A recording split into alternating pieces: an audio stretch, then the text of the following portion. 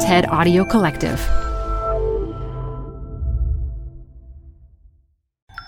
This TED Talk features writer and futurist Bina Venkataraman, recorded live at TED 2019. Support comes from Zuckerman Spader.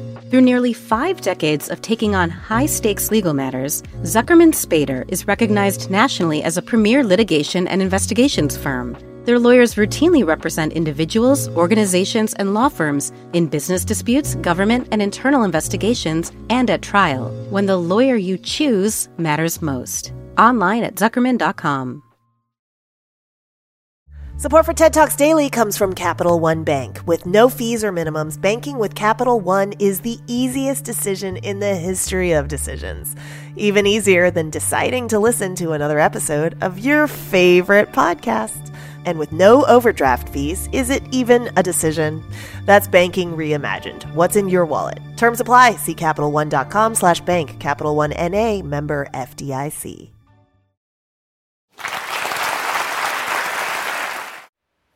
So in the winter of 2012, I went to visit my grandmother's house in South India, a place, by the way, where the mosquitoes have a special taste for the blood of the American born. No joke. When I was there, I got an unexpected gift. It was this antique instrument, made more than a century ago, hand-carved from a rare wood, inlaid with pearls and with dozens of metal strings. It's a family heirloom, a link between my past, the country where my parents were born, and the future, the unknown places I'll take it. I didn't actually realize it at the time I got it, but it would later become a powerful metaphor for my work. We all know the saying, there's no time like the present. But nowadays, it can feel like there's no time but the present. What's immediate and ephemeral seems to dominate our lives, our economy, and our politics. You know, it's so easy to get caught up in the number of steps we took today, or the latest tweet from a high-profile figure. It's easy for businesses to get caught up in making immediate profits and neglect what's good for future invention. And it's far too easy for governments to stand by while fisheries and farmland are depleted instead of conserved to feed future generations. I have a feeling that at this rate, it's going to be hard for our generation to be remembered as good ancestors. If you think about it, our species evolved to think ahead, to chart the stars, dream of the afterlife, sow seeds for later harvest.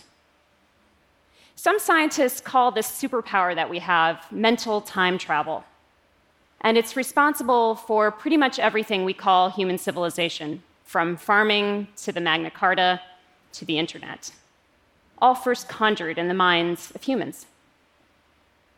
But let's get real.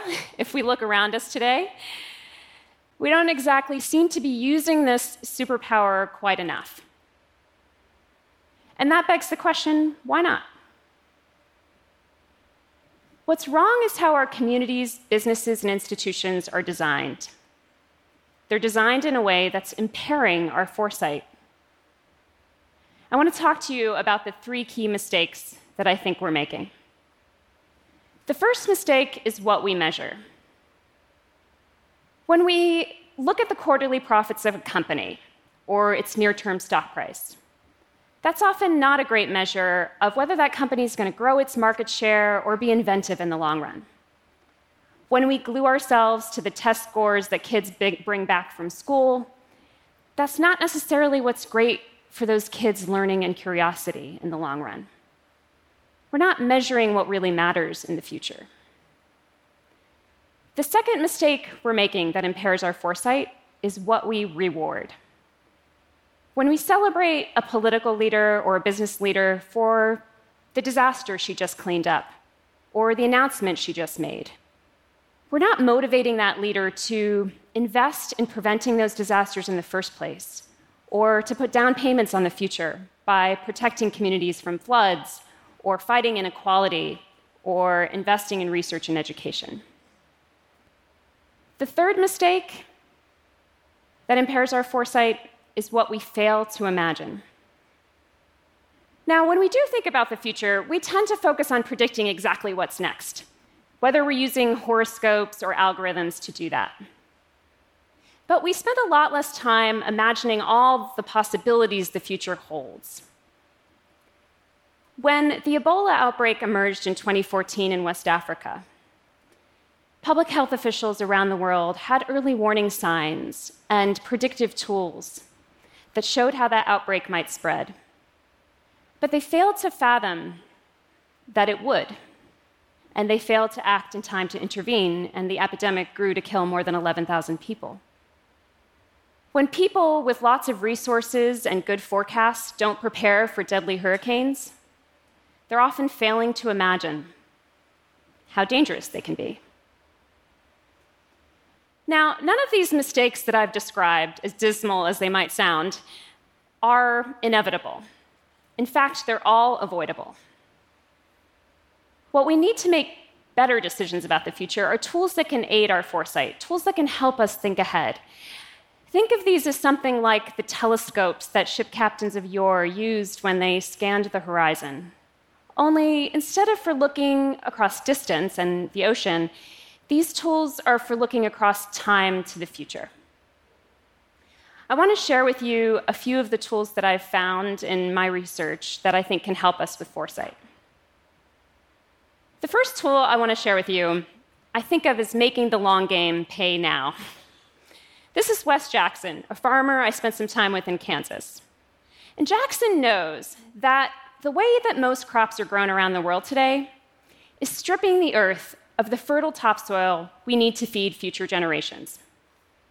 He got together with a group of scientists, and they bred perennial grain crops, which have deep roots that anchor the fertile topsoil of a farm, preventing erosion and protecting future harvests.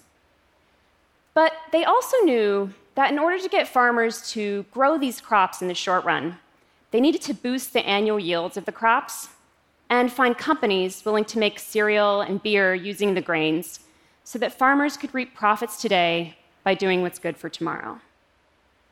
And this is a tried and true strategy. In fact, it was used by George Washington Carver in the south of the United States after the Civil War in the early 20th century. A lot of people have probably heard of Carver's 300 uses for the peanut, the products and recipes that he came up with that made the peanut so popular. But not everyone knows why Carver did that. He was trying to help poor Alabama sharecroppers whose cotton yields were declining. And he knew that planting peanuts in their fields would replenish those soils so that their cotton yields would be better a few years later. But he also knew it needed to be lucrative for them in the short run. All right, so let's talk about another tool for foresight. This one I like to think of as keeping the memory of the past alive to help us imagine the future. So I went to Fukushima, Japan, on the 6th anniversary of the nuclear reactor disaster there that followed the Tohoku earthquake and tsunami of 2011. When I was there, I learned about the Onagawa nuclear power station, which was even closer to the epicenter of that earthquake than the infamous Fukushima Daiichi that we all know about. In Onagawa, people in the city actually fled to the nuclear power plant as a place of refuge. It was that safe. It was spared by the tsunamis. It was the foresight of just one engineer, Yanosuke Hirai, that made that happen. In the 1960s, he fought to build that power plant farther back from the coast, at higher elevation and with a higher seawall. He knew the story of his hometown shrine, which had flooded in the year 869 after a tsunami.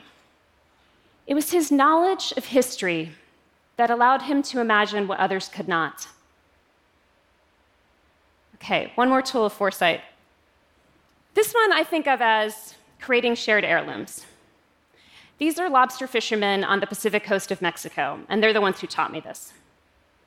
They have protected their lobster harvest there for nearly a century. And they've done that by treating it as a shared resource that they're passing on to their collective children and grandchildren. They carefully measure what they catch so that they're not taking the breeding lobster out of the ocean. Across North America, there are more than 30 fisheries that are doing something vaguely similar to this. They're creating long-term stakes in the fisheries, known as catch shares, which get fishermen to be motivated not just in taking whatever they can from the ocean today, but in its long-term survival.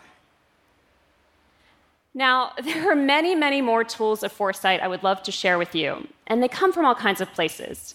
Investment firms that look beyond near-term stock prices, states that have freed their elections from the immediate interests of campaign financiers. And we're going to need to marshal as many of these tools as we can if we want to rethink what we measure, change what we reward, and be brave enough to imagine what lies ahead. Not all this is going to be easy, as you can imagine. Some of these tools we can pick up in our own lives. Some we're going to need to do in businesses or in communities, and some we need to do as a society. The future is worth this effort. My own inspiration to keep up this effort is the instrument I shared with you. It's called a Dilruba, and it was custom made for my great-grandfather. He was a well-known music and art critic in India in the early 20th century. My great-grandfather had the foresight to protect this instrument at a time when my great-grandmother was pawning off all their belongings, but that's another story. He protected it by giving it to the next generation, by giving it to my grandmother, and she gave it to me. When I first heard the sound of this instrument, it haunted me. It felt like hearing a wanderer in the Himalayan fog. It felt like hearing a voice from the past.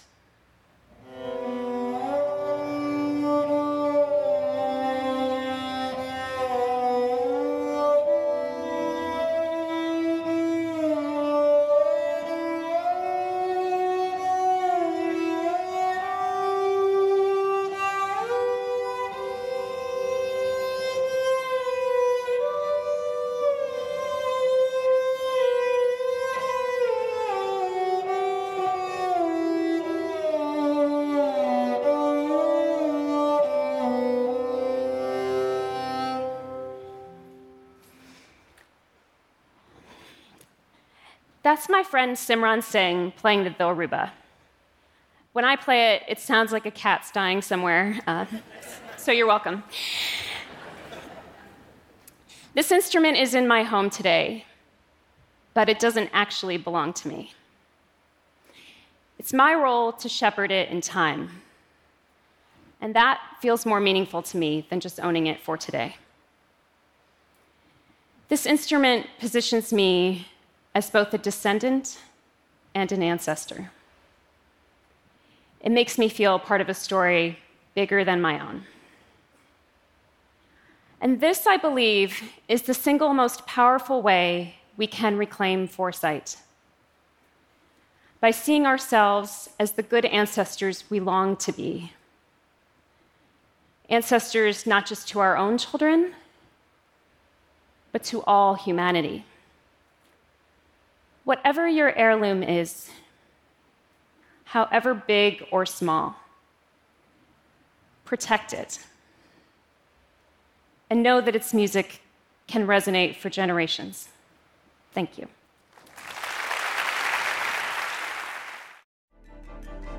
For more TED Talks, go to TED.com.